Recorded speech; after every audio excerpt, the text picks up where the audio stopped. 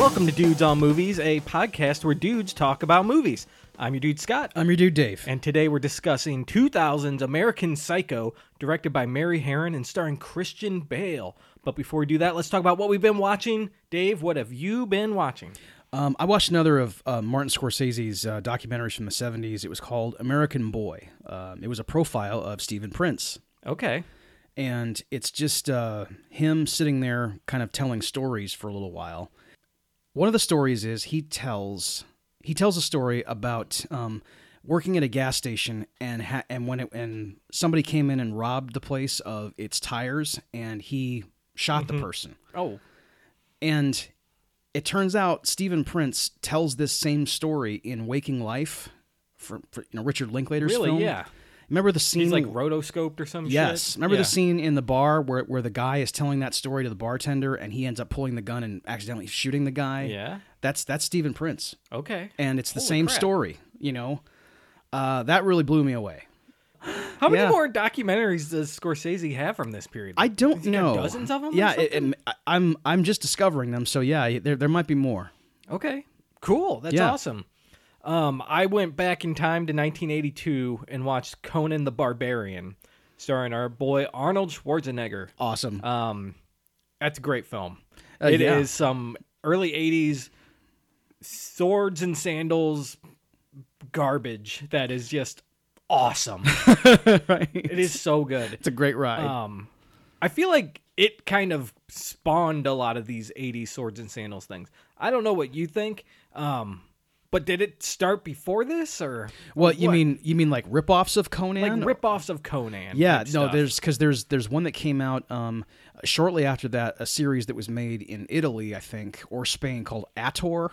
Okay. And it was just exactly Conan the Barbarian. And Miles O'Keefe played the title role. He looks a lot like Arnold. Okay.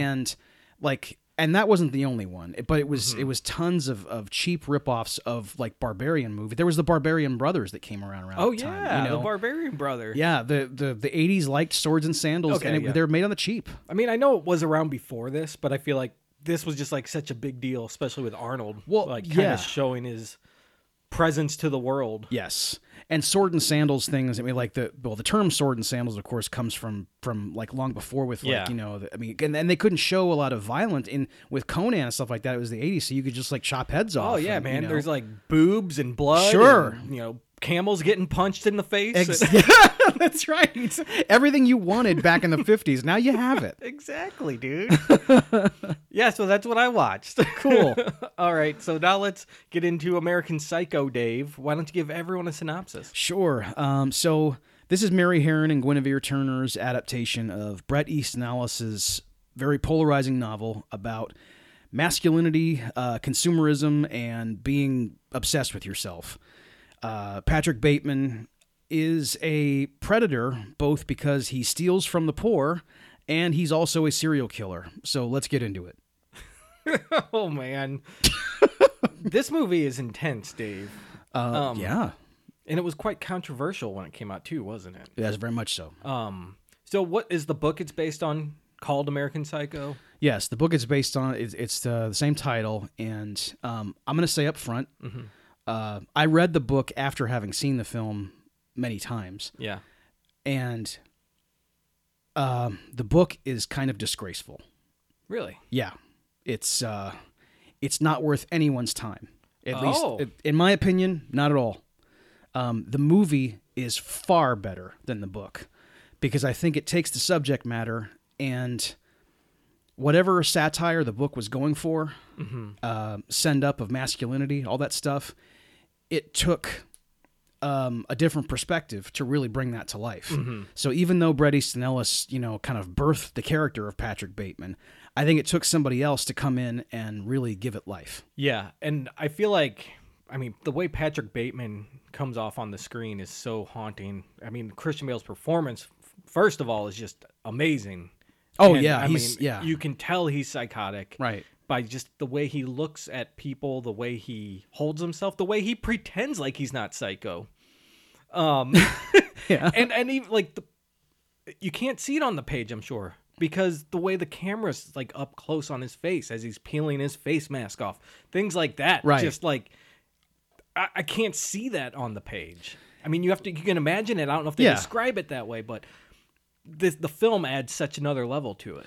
Yes, and what angers me most about the book is that Bret Easton Ellis doesn't hold back in his depictions of misogyny. You know, Okay. you remember toward the end when Jean is looking at Patrick's date book? Oh yeah, and and it's there's- scrawled with just the most horrible things. Yes, all the stuff in there is real in the book. It's depicted in it, and it's you're there for those scenes. Oh man. You know, I mean, he has sex with a severed head. Yeah. You know,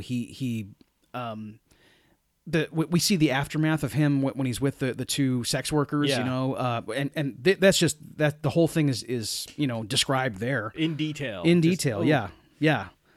I don't think Bret Easton Ellis was getting off on it, but it Yeah. certainly feels like it was. You know, Yeah. and it's to me it was disturbing. You know, it was too much. Right. And it takes a lot to offend me. I was about to you know? say, Dave, that's a whole lot. Yeah, And yeah, this movie itself is disturbing in many ways too. of course. And I just feel like Mary Harron and Guinevere Turner had such a handle on the material, more so than the person who originally dreamed it up. Mm-hmm. You know, it's a rare thing, but it does happen sometimes.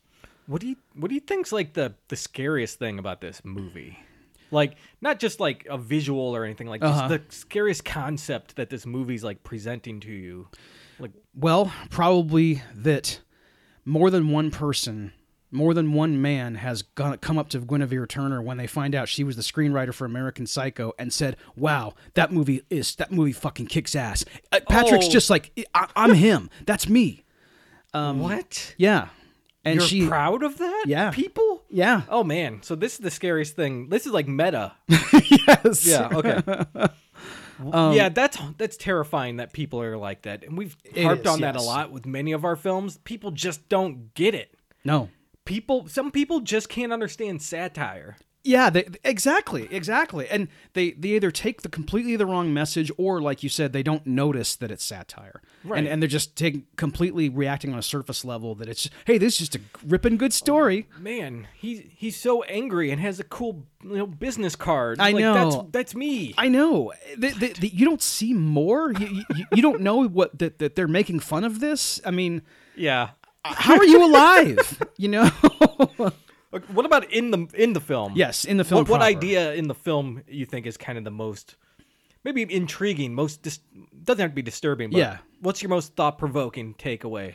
Well, I think in general, just it is such a deft parody of masculinity itself, and because Patrick Bateman is in every scene of the movie, you're never not with him, and everything we see is from Patrick's perspective. Yeah. So when he's having sex or admiring himself or killing someone, we're seeing what it looks like through his eyes. Yeah. When in reality, things are probably very different. At least in my interpretation.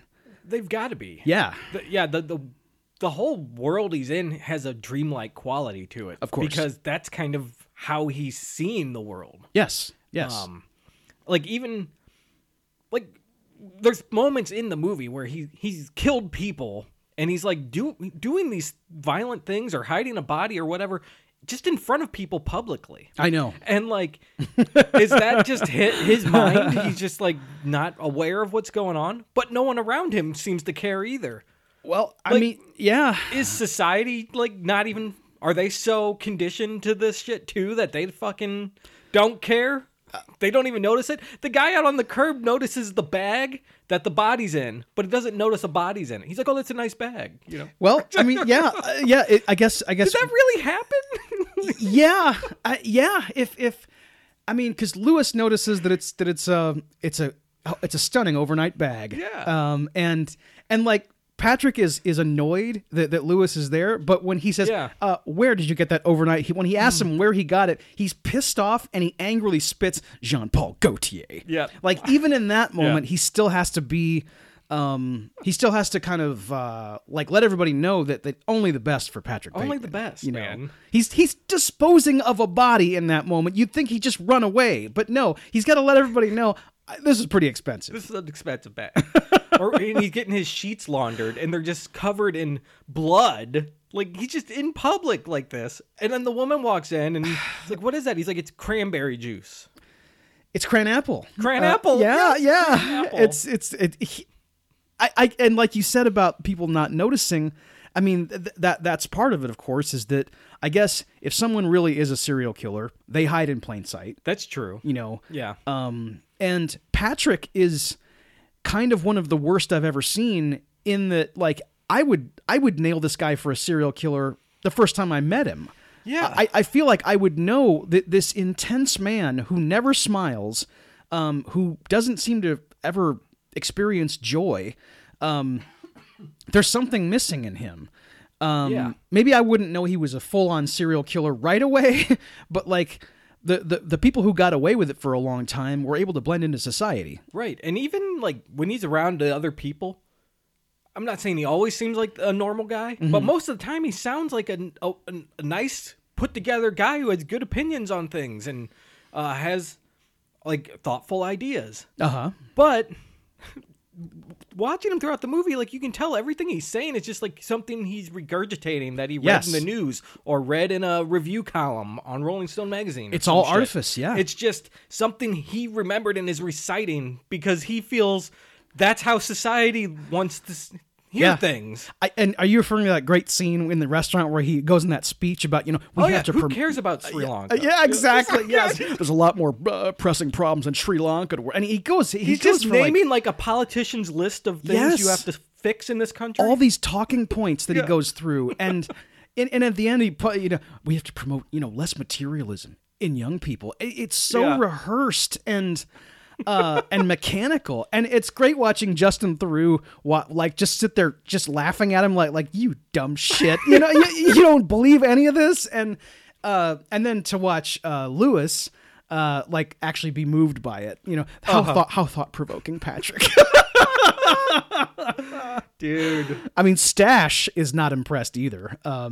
The guy who looks like Robert Smith, he's sitting there. Okay. Yeah, Stash. Yeah, Reese Witherspoon's cousin or whatever. Right. Yeah. Lewis. Was it Lewis Carruthers? Lewis Carruthers. Lewis Matt Carruthers. Ross. Yeah, Oh, man. he's excellent. Yeah, he's great in this movie. Right. He's such a loser. This guy. How did this guy achieve Samantha Mathis? Come on. Ridiculous. I had the biggest crush on Samantha Mathis in the 90s, man. I remember The Thing Called Love and Pump Up the Volume. I mean, those were excellent films. And yeah. I'll have to revisit that movie. But anyway, where we want to go now? Well, we kind of just like, I guess we can just kind of on tangent. Yeah, I know. Go somewhere else. Let's because we were talking about like themes first. Yeah. So I guess really, I mean, when we first see Patrick and his friends, they're just in a restaurant. That they're always hanging around in restaurants and bars. Yeah, if they don't have a reservation, I'm not going. Exactly. Yes. Only the finest for these yuppie douchebags. I know. Let's get a res. So when we first see them, of course they're doing this, but they're always doing this. I mean, like this is their life. If they're not at the office, they are. They're almost never at the office. Yeah. And when they are, they're horsing off. They're always they do a lot of cocaine, and because it's the 80s. Yep. And they have a seemingly endless supply of money for jobs where they're all a vice president and do nothing. Patrick spends his time when he's not working out or hanging with his friends that he doesn't like, he's killing people. Mm-hmm. And he kills people who he feels are beneath him. Namely the poor. Like he kills Reggie Cathy's character, the homeless man, Al. That's his dog. Yes. You asked earlier what a disturbing scene. I mean, when he stomps on that dog after he kills the man, I mean, it's really, really disturbing. Yeah. I can't believe they put that in the movie. Like that's almost an instant. Like you can't release this movie. I know, because the at least in America, the sound goes, like, and it goes like, it does it like twice, and I'm like, oh, is this fucking necessary? But in the book, of course, it's way worse, as you can imagine. Now, I sounded angry there when I described this scene. Obviously, I know why it's there. It's to show Patrick's malevolence, but when you have that kind of hard smash cut to him getting shiatsu massage, and the young lady complimenting him on his beautiful skin, it's hard to digest. Yeah, because you're just like, this guy shouldn't exist. This guy should be ripped out of the world, and yet he's in charge of it. And he's almost toying with Al, the homeless guy. He that completely, he kills. He's like, hey, I'm gonna get you some food or something. You want some food? I got money. And eventually he's just like, you know what? We don't have anything in common. I can't help you. And he's almost like laughing about it. He finds this very amusing. Yeah. And he's getting off on it. He's loving it. Mm-hmm. Not just to kill somebody at the end of this exchange is bad enough, but to make him think that he's got a chance at survival, beforehand, or maybe he's even got he's going to have a better life or whatever. Right. You're going to help him out of this, tailspin he's in. I mean, yeah, and it's not like he's trying to comfort him before he gets put in the gas chamber. No, exactly. I'm gonna make you have hope and then just rip it from you. Yeah. I mean, it's one of the harshest things you can do to anybody. Of course, and another of course, we've been talking about we haven't gotten scene specific stuff except for the thing with the homeless guy. But I mean, I guess it's just a major theme of this story is like what the wealthy get away with, and often without even having to make even the slightest effort to cover up their tracks. Yeah, I mean, that's the end of the movie, really. Yeah, it's just, oh, that's a funny joke, I know, I know. Blaming it on Bateman. That dork. Yes. What? They don't... Oh, man. Well, and that's it's like the whole thing about his perspective and how we see everything through his eyes. I mean, so his kills probably aren't as seamless as we see. Yeah. His body might not even be as sculpted as what we're seeing.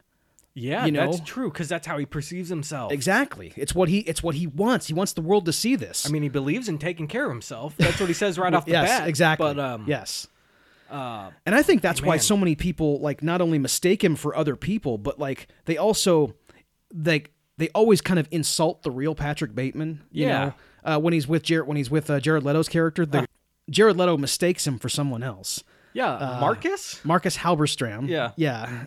And when the guy who plays Marcus Halberstram walks into the boardroom, he does look alarmingly like Christian Bale. I mean, he's got the same smirk a little bit. Right, and Patrick Bateman says, he admits it. He's like, yeah, we do kind of look the same. Yeah. Except I wouldn't wear that shirt or something. He says that he says that he has the same taste in suits and the same taste in glasses, except that I have a better haircut. Yeah, that's right. Yeah. So I guess he just accepts that Paul Allen thinks he's Marcus. Yeah. And he just uses goes with this to his advantage to kill him. And what the catalyst behind this is that Marcus or Paul is handling the Fisher account, which I guess is the account everybody at Pearson Pierce wants. That's the mergers and acquisitions firm they all work at. Yes. He's the account executive for the Fisher account. And he also has quite a tasteful business card. Oh, yes, he does. Which is... that's one of the most famous scenes in the movie. And it's probably my favorite scene, too. It's endlessly rewatchable, the business card exchange. It is. It's you see that? That's bone. Describing the white colors. Oh, it's so great. It's very rich. Yeah. And everyone is in awe. It's amazing how everyone cares so much about this. Even and for each other's cards, each card gets better and better. I guess that they're all kind of drinking it in. Because Patrick starts it with his new card, and everybody's looking at it, kind of admiring it, and then Bill Sage, as he gets his card out, and Patrick is a little bit impressed, but he's really devastated when he finds out that Justin Theroux likes Bill Sage's card better than his. He just in his narration, I can't believe that Bryce prefers Van Patten's card to mine. Yeah. He's gutted. Yeah. And it happens twice in the movie with the business cards. It does, Like, yes. God. Yes. And they're the naked eye can't tell the difference between shades of white. That's what's so funny about it is it looks almost exactly the same. Even the type, like the font of the type font, is almost exactly the same. And the layouts of the text on the card, yeah. they're like almost the exact same cards. I know. And these guys are And they're so all whipping their dicks out. Yes, Like, look at this. Yes, they're comparing their phalli in this scene. Yeah. You know, and they're so far up their own asses that they can tell the difference between eggshell and, you know, I don't know, bone. Bone, exactly. Yes. And the only thing that I kind of related to was when Patrick said, "Oh, look at the tasteful thickness of it." I've picked up like just objects that had like a good heft. Yeah. You know, I understand that. But that's the only part that felt anywhere familiar to me. Yeah. You know, Yeah, the rest right. of it was completely alien because I just cannot believe that these guys would have this much, that they would care this deeply about someone's business card. You know. Yeah. But what are you gonna do? I don't know. When you're in a sword fight like Yeah, that, I guess everything counts. Describing it as a sword fight is excellent. So this leads to him wanting to kill Paul Allen. Yeah. So he pretends to be Marcus, and they meet at Texarkana. Mm-hmm. It's like some Texas Roadhouse type restaurant. It's hard to figure out what this restaurant's about because is it a nice sit down place? Because he's got a reservation. I don't think so. Like it looks like a Texas Roadhouse, but maybe it's like a higher quality Texas Roadhouse. I think it is. Yeah, because like the waiter has like a neckerchief and he looks like he's dressed like a pirate kind of. So Yeah. I mean, maybe it isn't all that great. Right. You know. There's no Michelin stars at this No, place. absolutely That's for not. sure. Yes. And there's no one else there, which That's Paul true. Allen is pointing Which he out. Like, points this it out. place is dead. Exactly. Yes. He could have got us a table at Dorsia. Yeah. And Patrick Bateman keeps saying, like, how awesome this place is. I guess, is he trying to make Marcus look bad also? I don't know what his motivation for bringing it. Maybe just so he could get Paul alone. So he knew that if he took him to a shittier place that you know he could get Paul drunk and he'd get him back to his place. And I feel like I do feel like he's pretending to be Marcus. It's almost like he's setting Marcus up for the murders. Well, that happen. he might pin it on Marcus. You're right. Yeah, that's true. But I don't know if he's really thinking that far ahead. So yeah, he gets him drunk and they go back, and this is where the famous Huey Lewis in the News murder happens. It's pretty incredible. This scene is so great, and it's so scary too. Yeah. Like it's not like it just gives you like this dread. You're like, is he gonna do it? Oh my god, what's gonna happen? He's doing it, Right. and then it happens. And he does it in a way that like he really does it. Oh yeah, You know, I mean, you because feel the impact of this axe. You don't see it. You see the blood splatter up on Christian Bale's face. and there's that after the first I guess blow where he I guess the axe is still in Paul's back or whatever or neck, and Patrick like kind of pries him off the chair. Yeah. And there's that spill of like you see the blood start to ooze, like the really dark blood. And then the hammering starts, and it's you know, try getting a reservation in Dorsia now, you fucking stupid bastard. You know, my God. and then half his face has blood spatter on it, which is a really cool effect. Yeah, I think that's great. You know, because it was all splashing around. And he does this, like, he's prepping everything right in front of Paul Allen too. Like, Paul's on the couch pretty much completely wasted. Right. And he's like, why is the newspaper on the floor and stuff? And Got a little chow or something. yeah. Got a dog. Yeah. And Patrick Bateman puts on Huey Lewis in the News. I guess it's 4? The album 4? Is it 4 or sports? I don't know. I think it's 4, but I could be wrong. Okay. I like Huey, but Yeah. Anyway, and he's going on about how hip to be a square is like their like undisputed masterpiece, and the way he's parading around this apartment while he's prepping to murder him and just reciting this review of this album is so I don't have the words for it, Dave. It's hilarious. Yeah. And it's scary. And it's almost like, I mean, it's very off-putting, Right. but you think it's awesome too? Like, Yeah. God. Because it's kind of played for laughs. Yeah. By the time Patrick kills Paul, unfortunately, we kind of want to kill Paul too. Not the way he does it, but we don't like Paul is my point, I guess. Yeah. So when he kills him, it's like, oh God, that's a loss of a human life. But it's because Patrick is the protagonist. Right. It's like, you're This guy has been antagonistic Yeah, to our exactly. main character, Right. since we've seen him. right. So Making little remarks Yeah. and I mean, because like when they're having dinner, he's very insulting to Marcus. First, he's kind of broing out with him, and then they start talking shit about Patrick Bateman. Right. And I mean that was all it took. I mean that between the business cards, those remarks, and him saying that he's got a tanning salon at his house. Yeah. I mean that's too much. Oh, man. Patrick can only handle so much.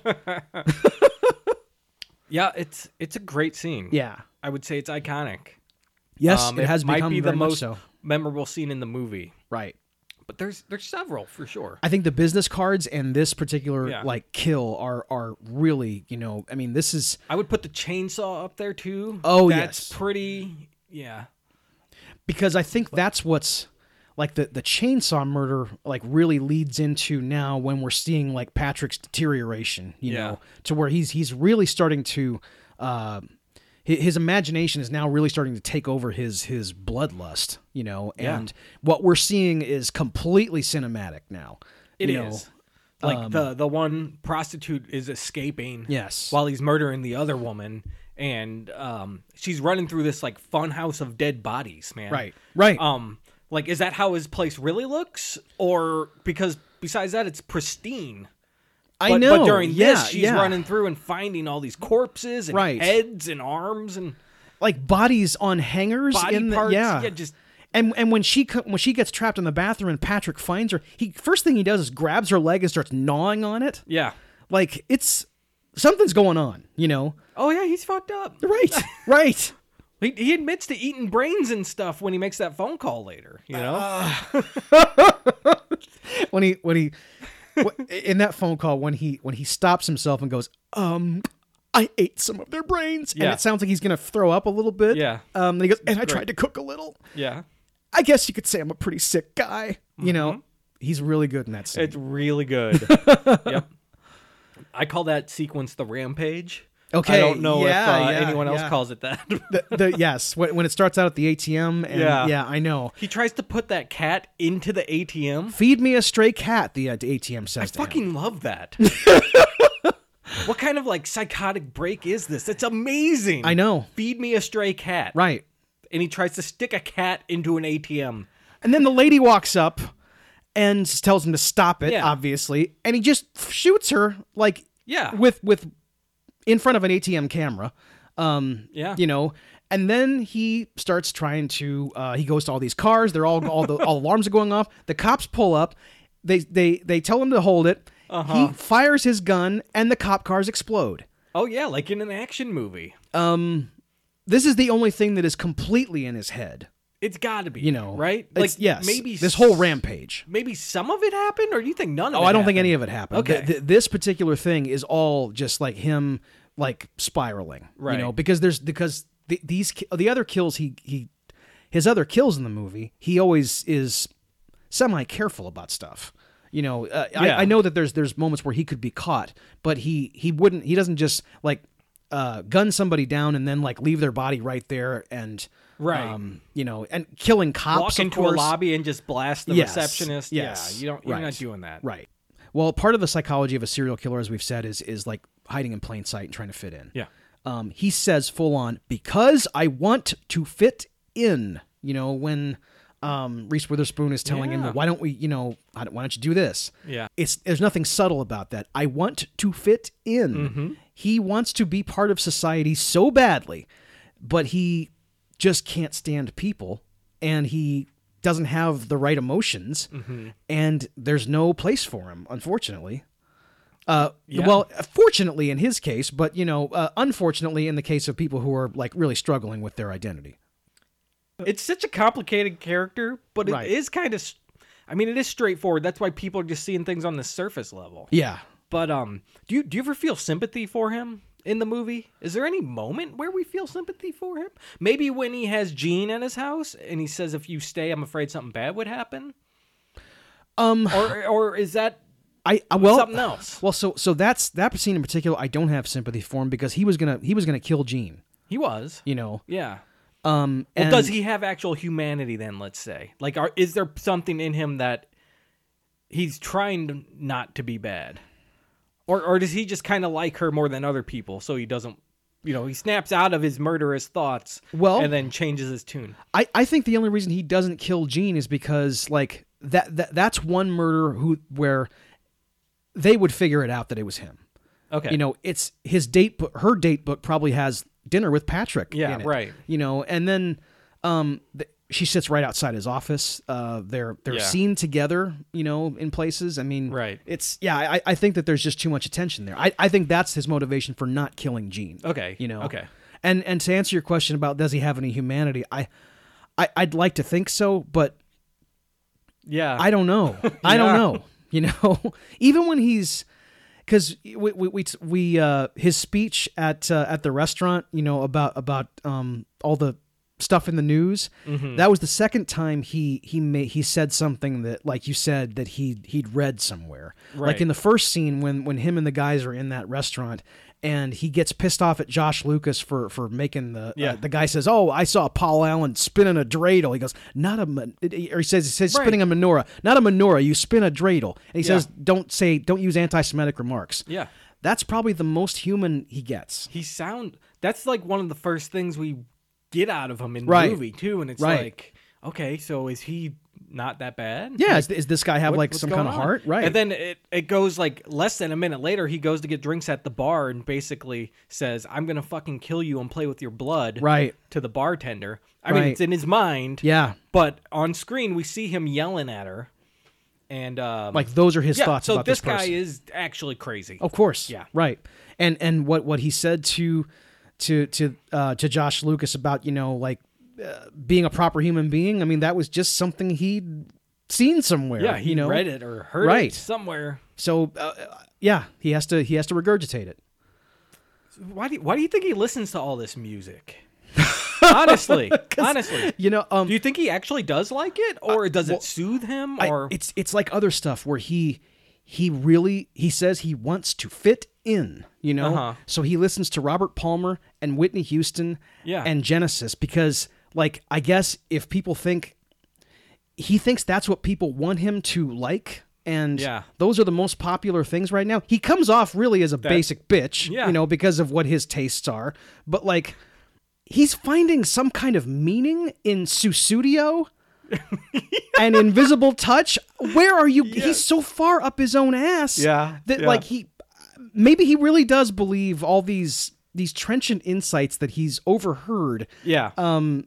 And of course he's got a captive audience in that scene because it's the two sex workers, right? Who aren't going to go anywhere, who have to listen to him. He's paying them to be there and engage with him, right? When he does it, like later on, because when he's with when the one girl, Christy, Kara Seymour's character, is there, and they're going to have the threesome.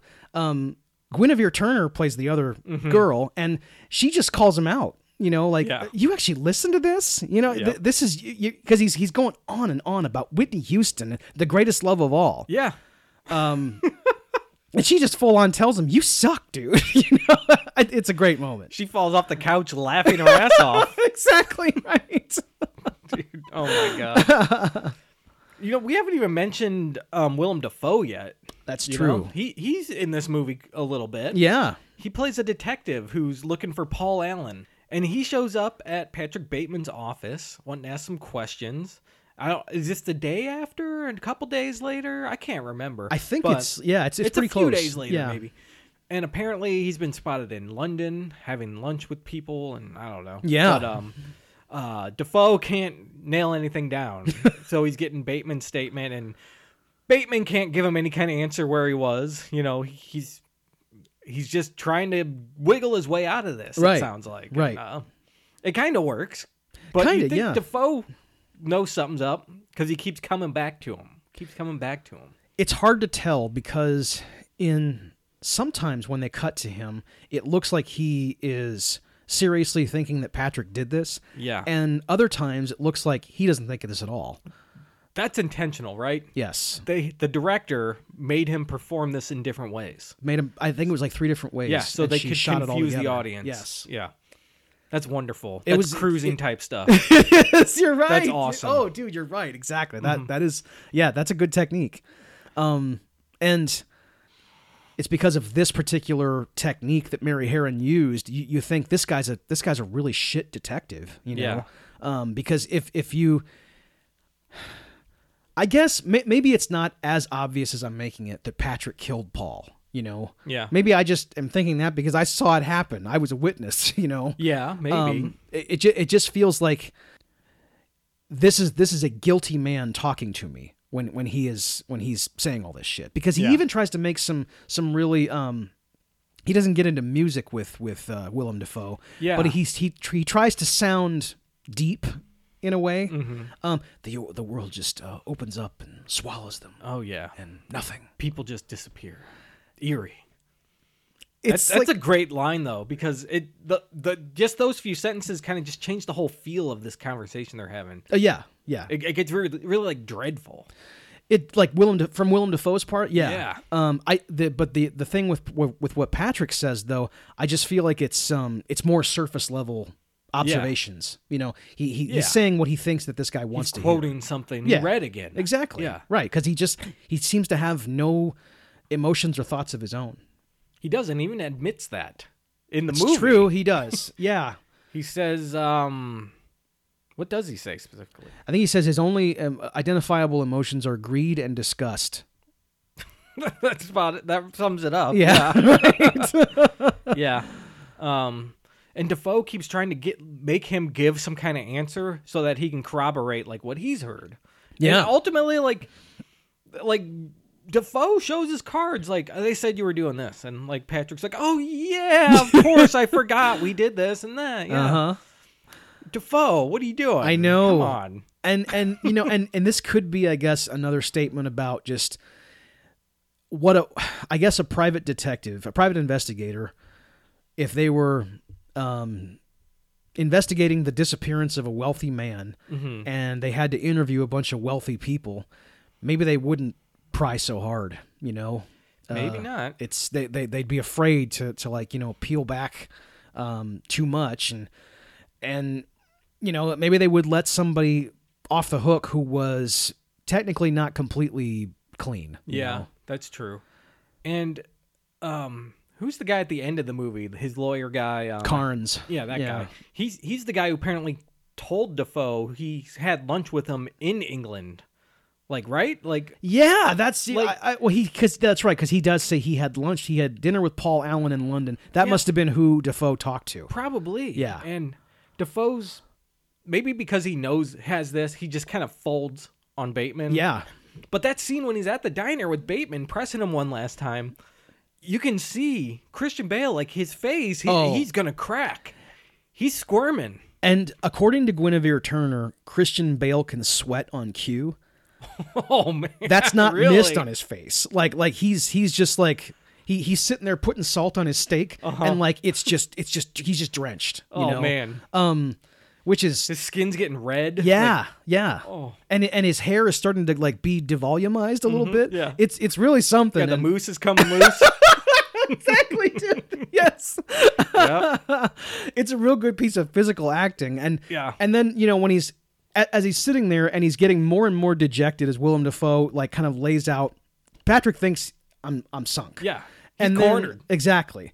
And Willem Dafoe starts reading his notes. He was at Atlantis with George Butner and Craig McDermott and you. Yeah. And he's like, immediately he's kind of just like, relief washes over him, and he's like, he goes, oh, that's right. Yeah. It's Yeah. almost too obvious at how relieved he is, you know? I know. Like, You Defoe would- doesn't even catch. I mean, come on. This guy's guilty as shit. He's covered in flop sweat, and he didn't know where he was the night it happened.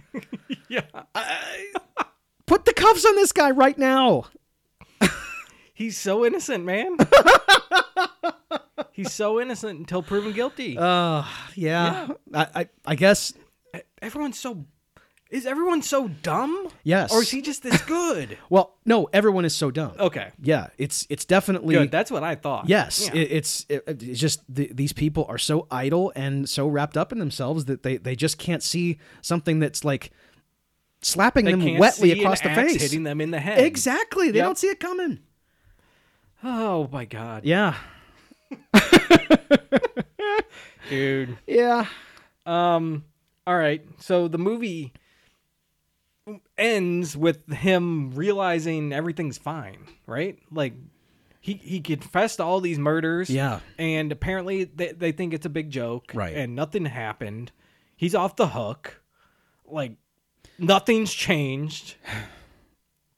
We're just fucked. Like this guy's crazy and he's gonna live on, and everyone else is like nothing matters. Like So this is one of the problems I have with the book, you know, is now of course the movie ends the same way, but and I guess that's the fault of the movie too. But like, Okay. so you feel that this is too nihilistic? no, I don't message. think so. But it's like, Because I do I feel. I that way. mean, it's pretty nihilistic. Yeah. But it's like I think he even says there's no catharsis. Right. Or maybe that's a note I wrote. no, he wrote that's what those were his words. Literally, he has no catharsis. Right.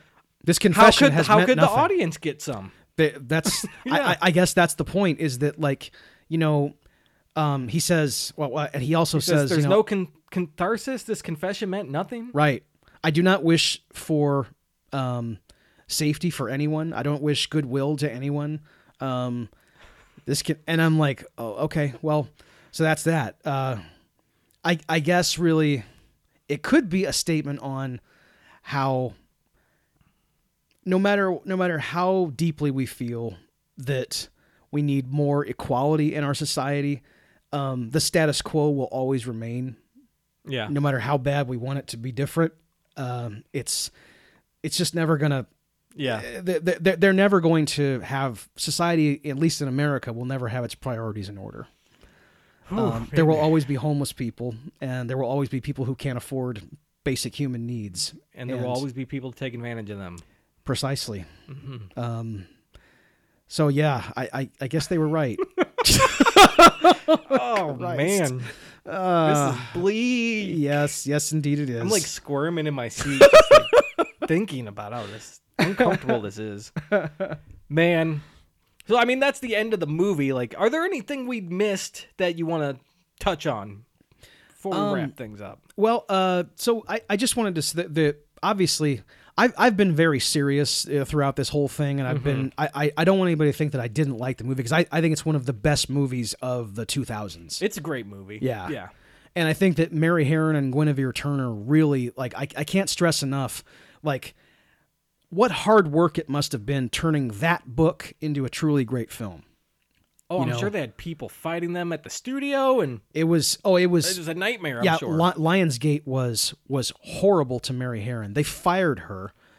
She had already cast Christian Bale. Had already picked Christian Bale, and then they went to Leonardo DiCaprio and made a big, like, a press announcement that he was doing it. Oh wow. And she protested, said, "I've already got somebody," and they fired her and hired Oliver Stone. Holy shit. I know it's And then I guess it worked itself out somehow.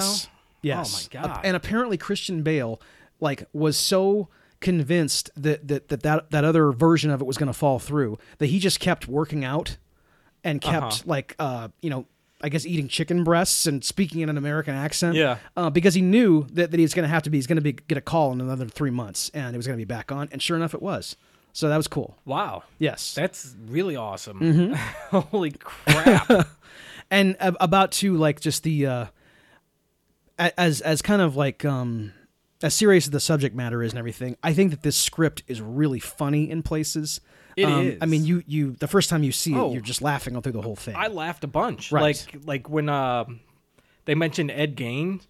He's like, oh, the maitre d' at the Delta Club or whatever. No, the Canal Bar. Maitre d' at Canal Bar. No, the serial killer. and I love what Josh Lucas goes. Well, what did Ed say? Yeah.